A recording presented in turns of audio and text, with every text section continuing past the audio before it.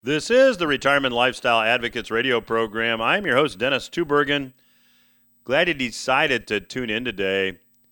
Hey, I am recording today's program 3 to 5 days from the time you listen to it, depending on when the program airs and on what station you happen to catch us, and whether or not you listen to the podcast version of the program.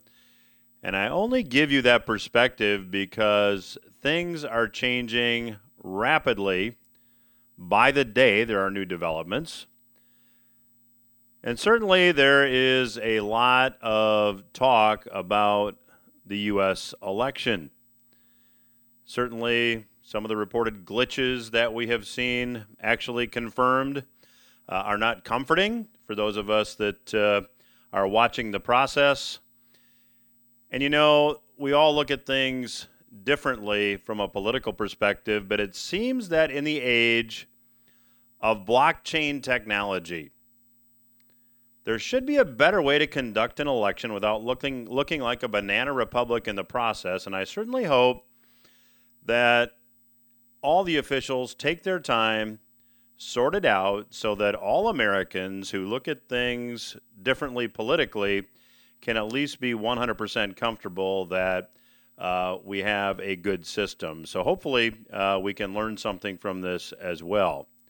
Now, regardless of how the election plays out, regardless of what may happen between now and January 20, I'd like to focus on a constant, something that I believe will not change, and that is Federal Reserve policy, which is, to use a technical financial term, crazy levels of money creation.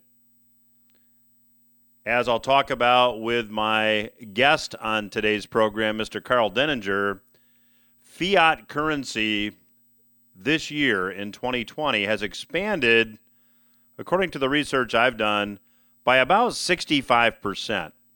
That means there's 65% more money floating around than there was at the beginning of the year.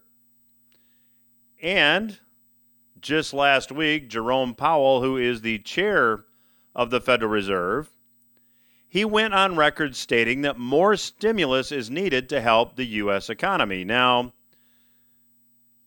the Federal Reserve chair and members of the Federal Reserve Board don't tend to speak very plainly. Stimulus means money. And at this point, the only source of more money is to create it, literally out of thin air.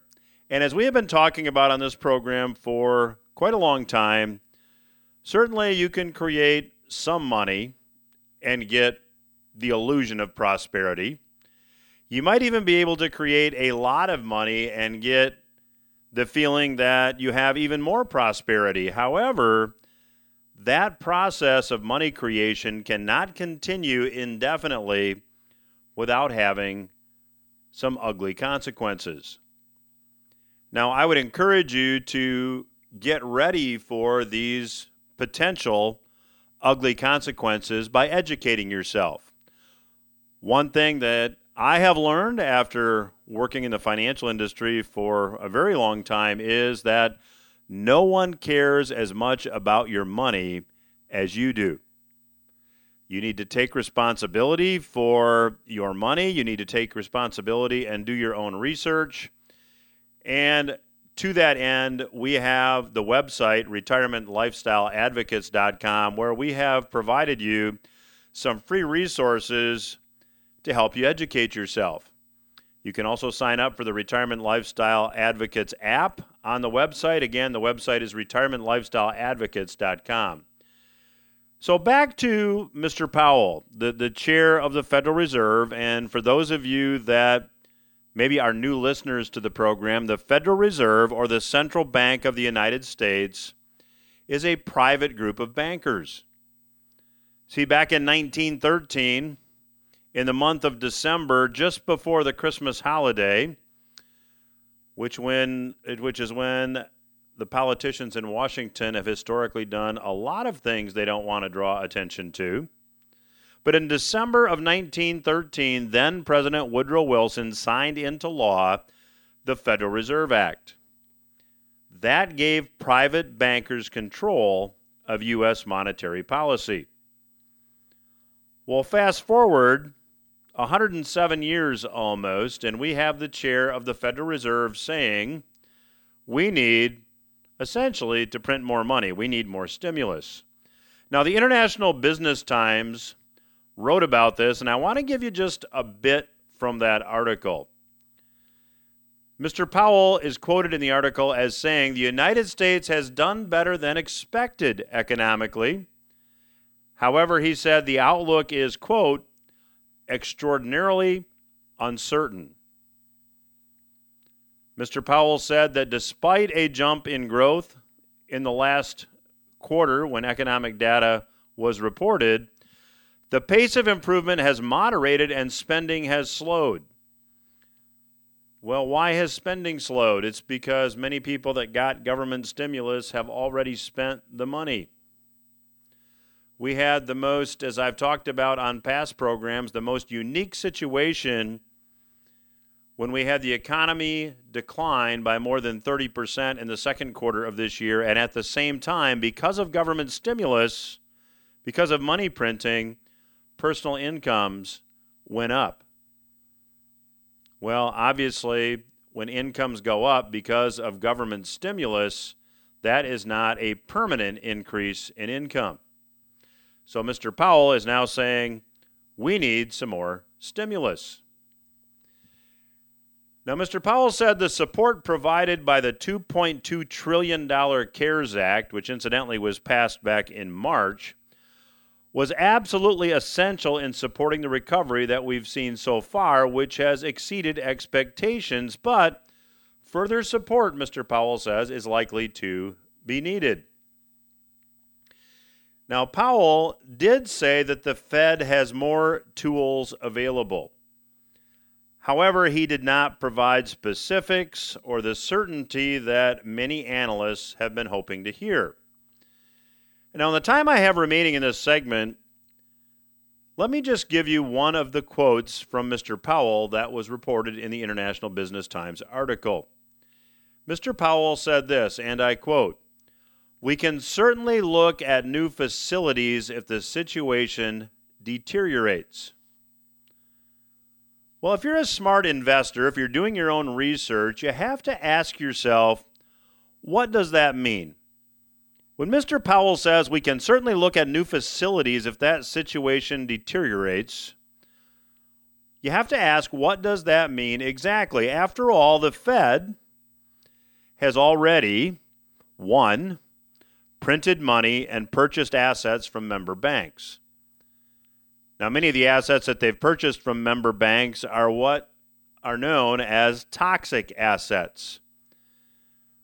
Back after the financial crisis, when the Federal Reserve engaged in this emergency measure, this temporary emergency measure of quantitative easing or money printing, they decided to print out of thin air or create out of thin air $85 billion a month and use that newly printed cash to buy assets from member banks.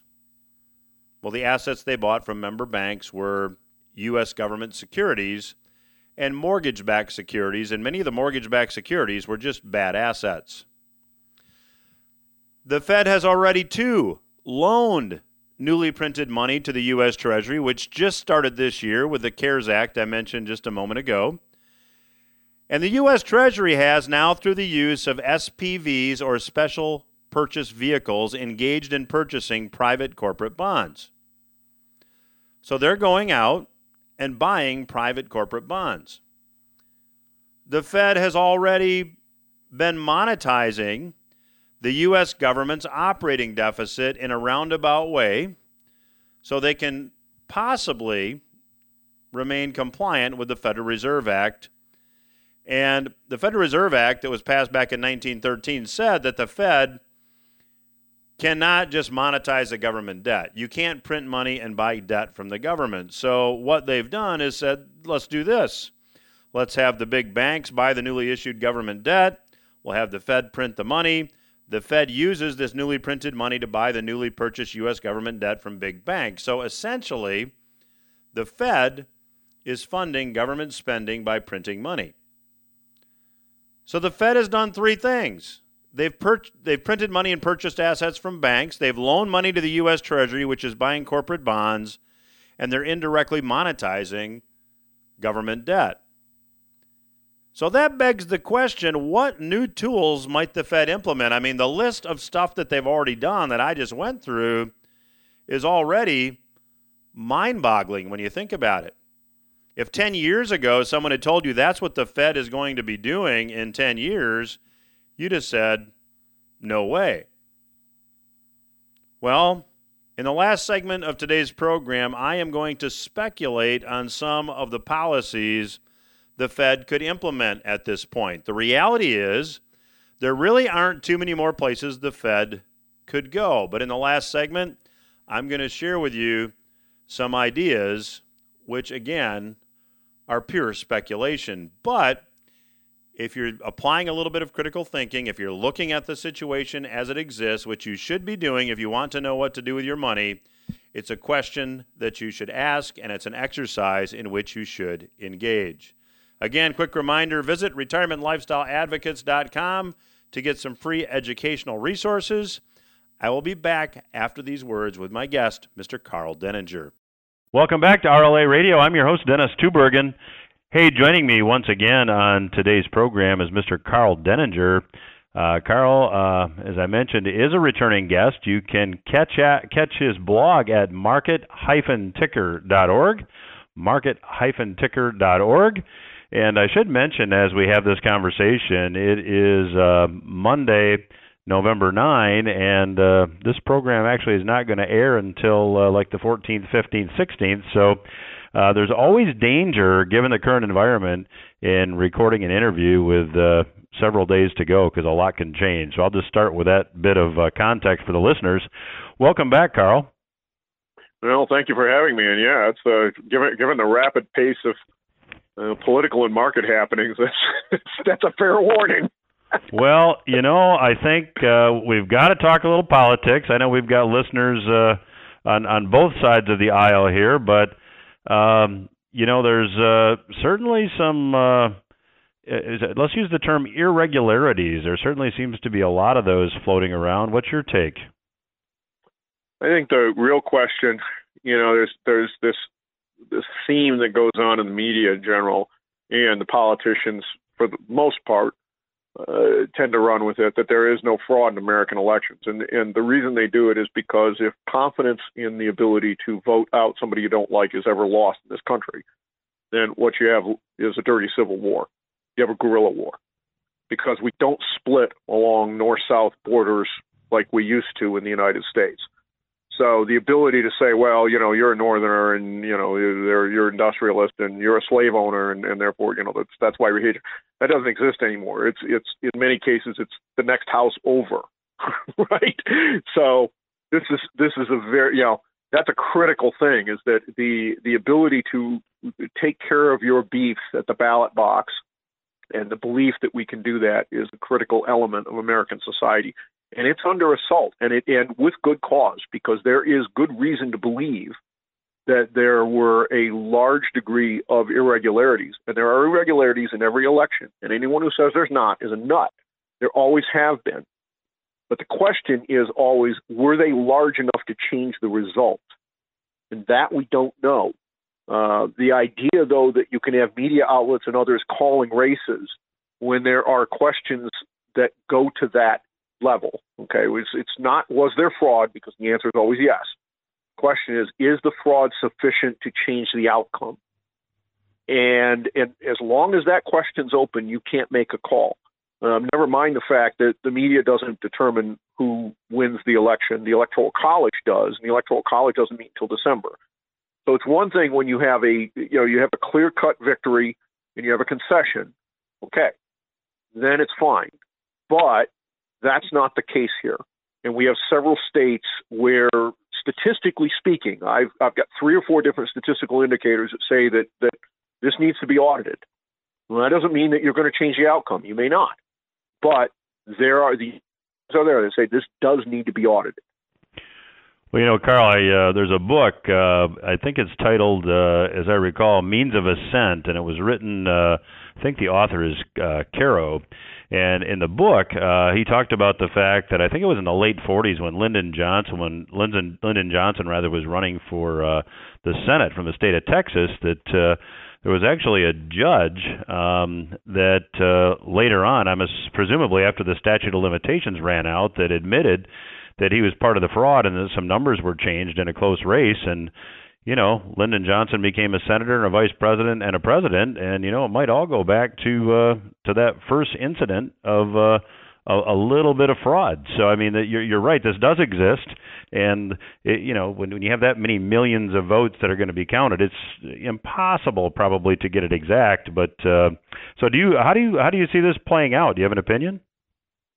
Well, I think that we have a county in Michigan that detected a problem with the software that's used in most of the counties in Michigan, and it flipped 6,000 Trump votes to Biden. They fixed it, and they reported the corrected numbers. All right, that is enough to go in and hand count a handful of counties. Pick the 6 that have the highest turnout. Pick them by hand and see whether or not you are within statistical confidence levels from what the machine gave you. If you are, then okay, it is what it is. But if not, then there's a problem. And now you're going to have to hand count the entire state. And in Michigan, you can do that because you have actual paper that gets filed. Just like here in Tennessee, we do the same thing. They have a machine that you cast your votes on, but it prints out a piece of paper. That piece of paper is the actual ballot and gets counted in the optical scanner.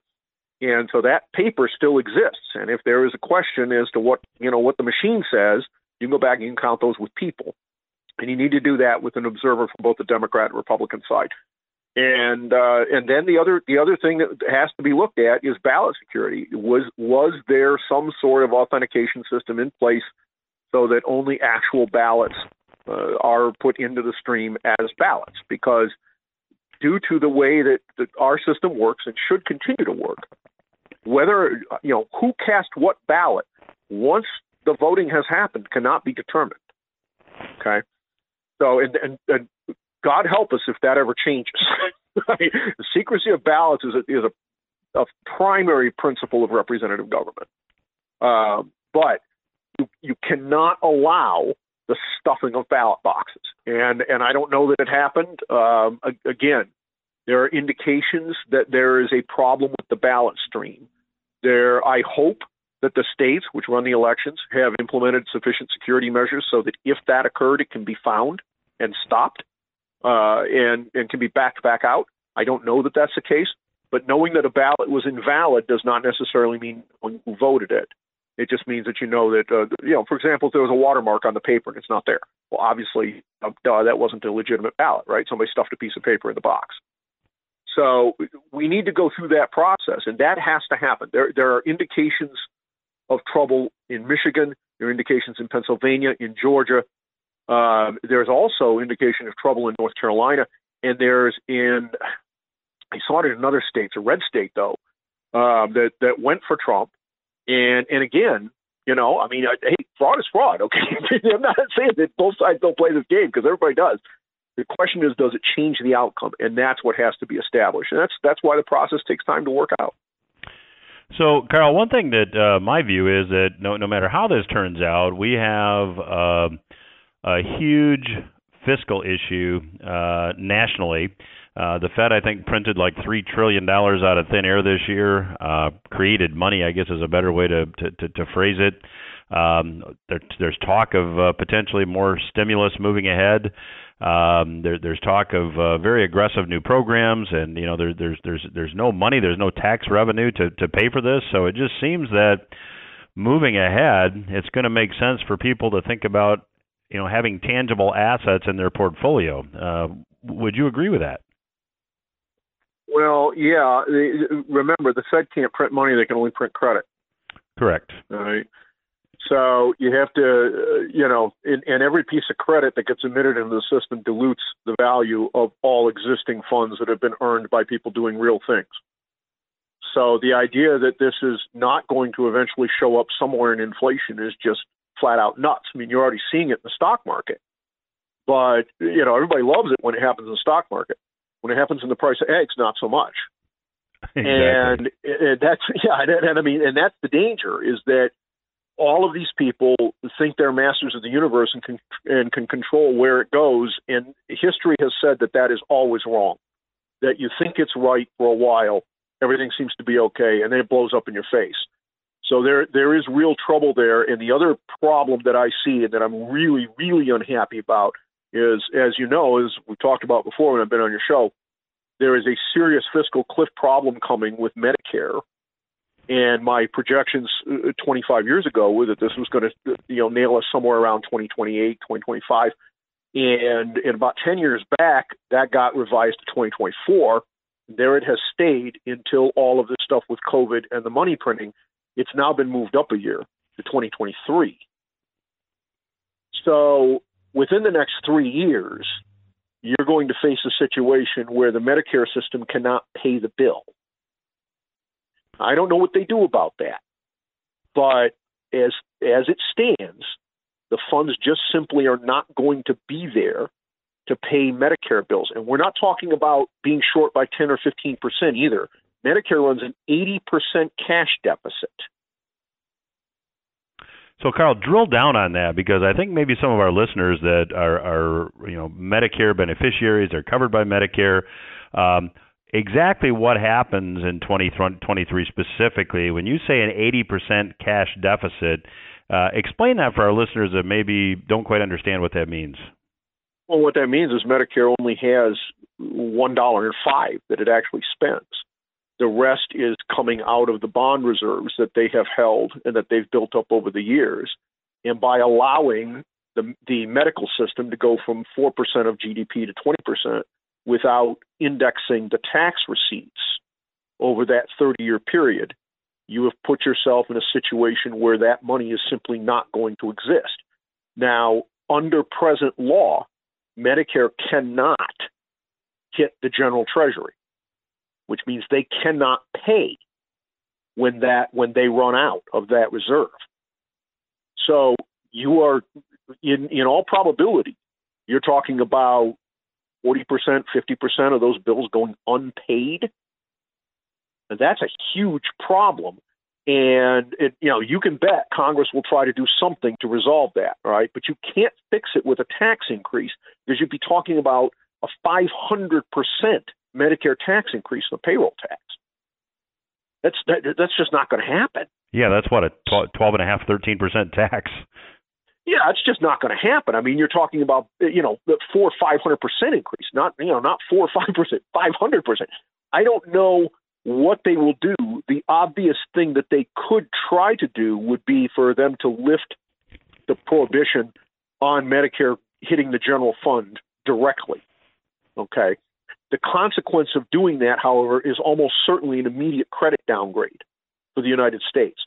And what that does to the Treasury market is anybody's guess. So our guest today is Mr. Karl Denninger. His website is market-ticker.org. And I'll continue my conversation with Karl after these words. Stay with us. Welcome back to RLA Radio. I'm your host, Dennis Tubbergen. Joining me once again on today's program, Mr. Karl Denninger. Karl's website hosts his blog. It is market-ticker.org. Check it out. Karl's got terrific perspective and very entertaining writer as well. So, Karl, let me just drill down a little bit more on Medicare, because in the last segment you said that by 2023, that's really where the rubber meets the road. At that point, something has to happen. And you stated that Congress will probably try to do something, but I mean, you made a statement that like 50 to 60% of bills will not be able to be paid. It just struck me when you said that really reeks of rationing and deciding who gets what treatment. How do you think this gets resolved? Well, and that's actually a rather conservative estimate. It could be 80%. But I mean, the usual way that this has been handled in the past is in order to continue promoting the monopolies that we have within the health system. it has been shifted onto the private market. And so my assumption that 50% is that they'll do what they can to continue to do that. But that is probably about the limit as far as how far they can go, because the actual deficit is closer to $4.05. The problem is that, again, what you get into is exactly what you described. It's a rationing situation. And the only way to fix it is to break the monopolies, which incidentally would drop the cost of medical care by close to 80%. That would balance the books. But if you do that, then all those people that have made billions and billions of dollars suddenly go bankrupt. And whether or not you would ever see any, real move on that, that is probably why you had a delay in the reports of these Pfizer vaccine results, for example, because Pfizer absolutely hates the concept of having to price drugs in America on a most favored nation basis. If they have to do that, they can't charge, Great Britain a third of what they charge people in the United States. Then, oops, okay. And yet that's what, and it's not just the drug industry. It's every aspect of the medical business has done this for the last 35, 40 years. And Karl, how do the pharmaceutical companies, this is really not reported anywhere. that's one of the reasons I always like to talk to you, because you provide this perspective, and I think it's something that, the average everyday American just says, well, that's how much my prescriptions cost, and they're that much all over, but that's really not the case. No, and here's the other aspect of it, too. They fought that this has been ruled twice to be a violation of antitrust law all the way up to the Supreme Court. So the pharmaceutical and medical industry has twice lost cases. These cases go back to the late 1970s and early 1980s. Violating federal antitrust law is not just a civil offense. It's a criminal felony. It's supposed to get you 10 years in the can. And so, the reality is we've gone through the last 20 to 30 years. Nobody's been prosecuted for this. Nobody's been fined. Nobody's been put out of business. And it just gets worse and worse and worse every year. And so, we went from, again, 3.5% to 4% of GDP being consumed by healthcare in the United States to roughly $1.05. And that's where the root of this problem is. And it is the entirety of the federal deficit issue, all of it. The rest of it is completely irrelevant. You fix that and the entire problem's gone. But if you fix it, you take this entire industry that has built itself up on grift and fraud, and what happens to it? If you think about it, we're 330 million people in the United States. There's how many billion in the world today? Okay. If we cut our prices by 80%, theirs would go up by what, 20? Right? If it was just evenly distributed across everybody else in the world. This is not a disaster for everybody else. We've been subsidizing all forms of medical care as the United States now for the last 40 years. Well, and as you say, the numbers dictate that has to change. Now, when you propose that solution that price it the same way all over, that's a very commonsensical sounding solution, which would seem to indicate to me that that's not the solution that we're going to pursue. So how do you see this playing out? I don't know. My guess is that when the money runs out, the money runs out. Okay. So what are the options? Well, one's rationing. Okay. If you happen to be old and 40 pounds overweight or 400 pounds overweight, oops, too bad. You made your decision. Have a nice day. You die. Could that end up being sort of the way this ends up turning? Yeah, it could. The thing is that still interrupts the cash flow, right? Whether they ration care or whether they kill the monopolies, the end point for the industry is the same, because the money doesn't get spent. If you can't continue to put 10, 11, 12% on this every year because the economy just doesn't expand that fast and the tax revenue doesn't expand that fast, then eventually it has to stop. And how, what the political ramifications of that are and how they try to prevent that from turning into a bunch of grannies with shotguns on the steps of the Capitol is, I think, the more interesting aspect of this. I don't know what they'll do, but I do know what the math says will happen, and they'll try to mitigate it in some way. I just don't know what the path will be. Yeah, 2023 is close. That's 3 years away, so that's going to be on really on the next administration's watch. Absolutely, and it's one of the things that I think you're seeing so many other ideas that are out there, because then you can blame them in other places. I mean, like, for example, people say, well, we hate fracking. Well, gee, that's nice. One of the reasons we produce about the same amount of carbon dioxide in the United States today as we did in the 1980s is because natural gas is so cheap that you're crazy to burn coal instead of it, and you get twice as many BTUs of energy for the same amount of carbon dioxide emitted out of natural gas as you do out of coal. Well, you didn't have to pass any laws. The law of economics says that I'd be nuts to spend more money to get the same amount of energy than I would otherwise have to spend. Okay, I mean, do anything except let the free market work there, and it did. So, Karl, it just seems to me that, I mean, we had just to shift gears slightly and going back to the budget shortfall in Medicare, and that really extends to other areas as well. The Fed has now Powell has just come out recently and said pretty much that, whatever you want to spend, we're going to support you. Translation, the sky's the limit. Whatever you need us to create, we're going to create. So that would seem that, we're playing right into the Thomas Jefferson prophecy that, if you ever let private bankers control the issue of your currency, they'll basically first through inflation, then through deflation, destroy the country. And that certainly seems to be the path that we're on. Yeah, I'm very, the idea that the Fed can level this kind of thing out and can sort of come in and save the day, that sort of idea is very quaint, and it works right up until it doesn't. And as we found out in the 1970s, there was this idea that repression, which was undertaken after World War II to keep the bond market under control, was the tree that would never stop bearing apples, right? And we'd never have a problem with it. It was all okay, and yada, yada, yada. Well, we know how that worked out, right? Then you had the oil shocks, and there was no resiliency within the system to absorb them. And, Nixon was essentially forced off the gold standard. We did that. And what came after that? Oops. Where does this go here? Well, as long as it all shows up in things like the stock market, no one cares. When it starts to show up in things like gallons of gasoline and your health insurance bill and the price of a dozen eggs, or God forbid, you force electric utilities off natural gas, they have to go to wind and solar, and it's 3 times the price, and your electric bill triples. Boy, I don't know how the Fed fixes that problem.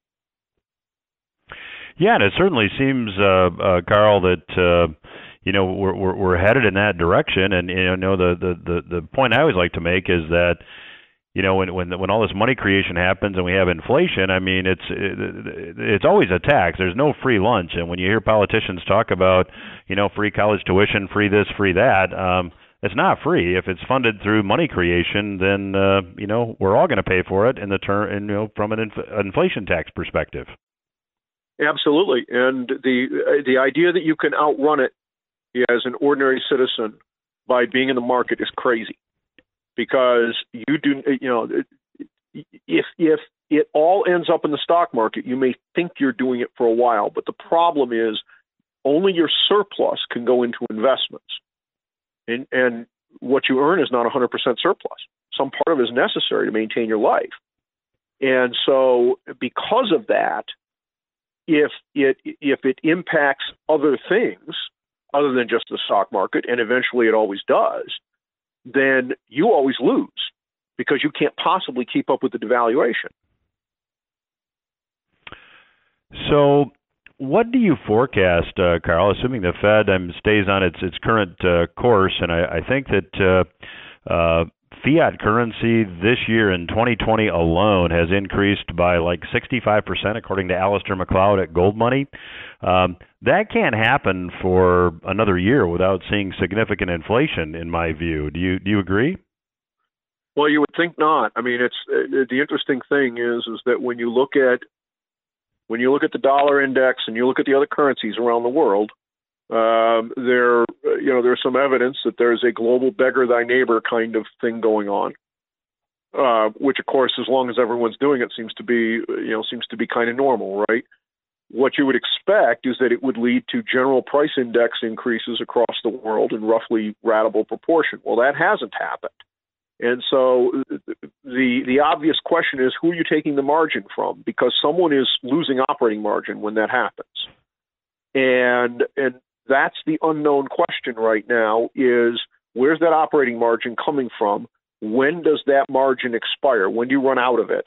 And at that point, does all of this that you've pent up throughout the world, not just here in the United States, all of a sudden come home to roost?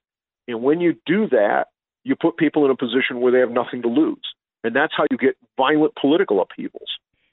So, the idea that you're just going to go loot and burn and, whatever, which has happened in some cities, just because you want another pair of Nikes, it's a little different when you don't have anything to eat. Yeah, for sure. Well, our guest today has been Mr. Karl Denninger. I'd encourage you to check out his blog at market-ticker.org. And Karl, you're always so gracious with your time. I know I appreciate it. I know the listeners do as well. Love to have you back down the road. Anytime. Thank you. We will return after these messages.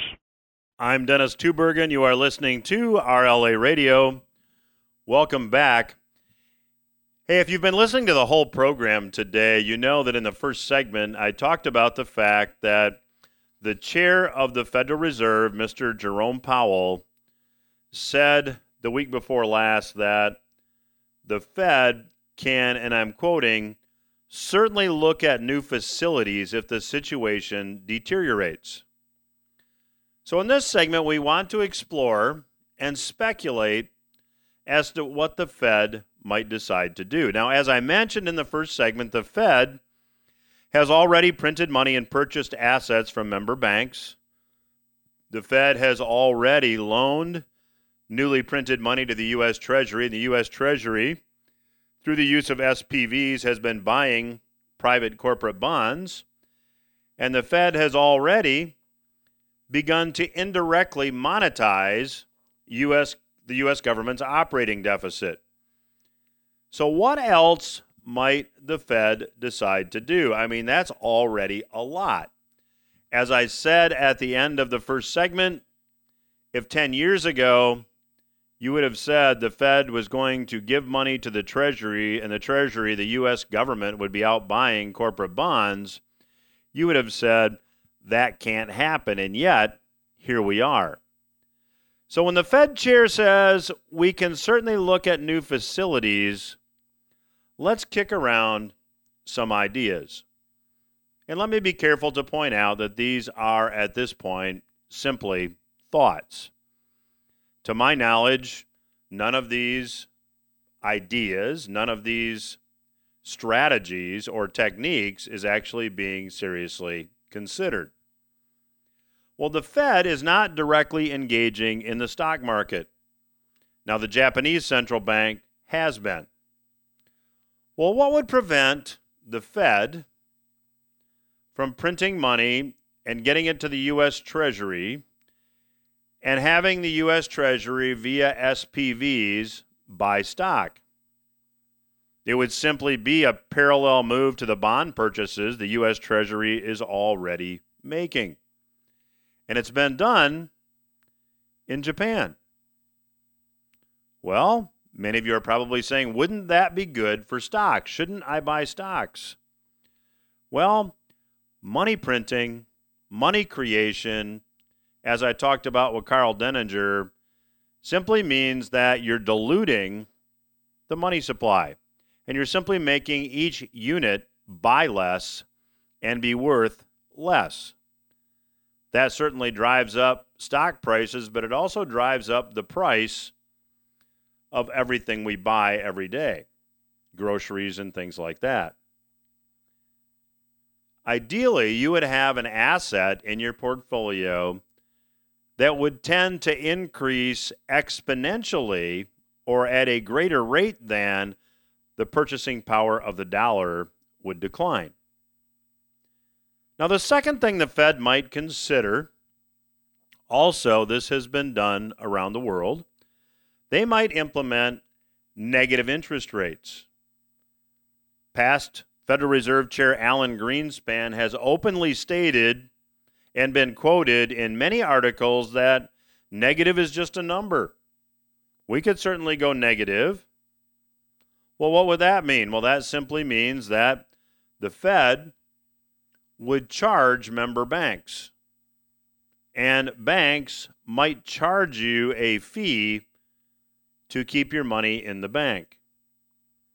Now, should that policy be implemented, it would certainly make holding cash a lot more attractive. So going significantly negative with interest rates, I believe, would be a lot easier to do with a digital currency, which is something that we have talked about on the program here in the past as well. The third thing the Fed could do, and I think this is probably the most likely, the Fed could get, as part of a stimulus package, more money created and have it distributed directly to the population. Well, that's known as helicopter money. Money going directly from the printing press to the population. Some of you listening to the program today probably got a $1,200 stimulus check in your mailbox earlier this year. That was a form of helicopter money. This could be expanded on. Now, the point of going through this critical thinking exercise is simply this. All of the above options, or any other options that the Fed might creatively develop, will require that the central bank create more money. So if you don't understand quantitative easing perfectly, if you don't understand SPVs, if you don't understand digital currencies or negative interest rates, all you need to know is this. Any of these options will require that the central bank create more money. And given current circumstances, more money creation seems inevitable. That means that tangible assets and assets related to or tied to tangible assets probably make sense for many investors to consider. Now, if you've been listening to this program for many years, you know that I've suggested that investors consider the merits of owning tangible assets, specifically physical precious metals, as part of their portfolio.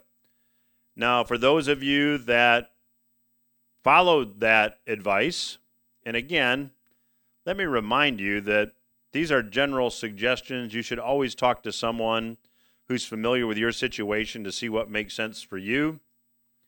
But owning metals and tangible assets, I believe, will likely continue to be good advice for the near term as well.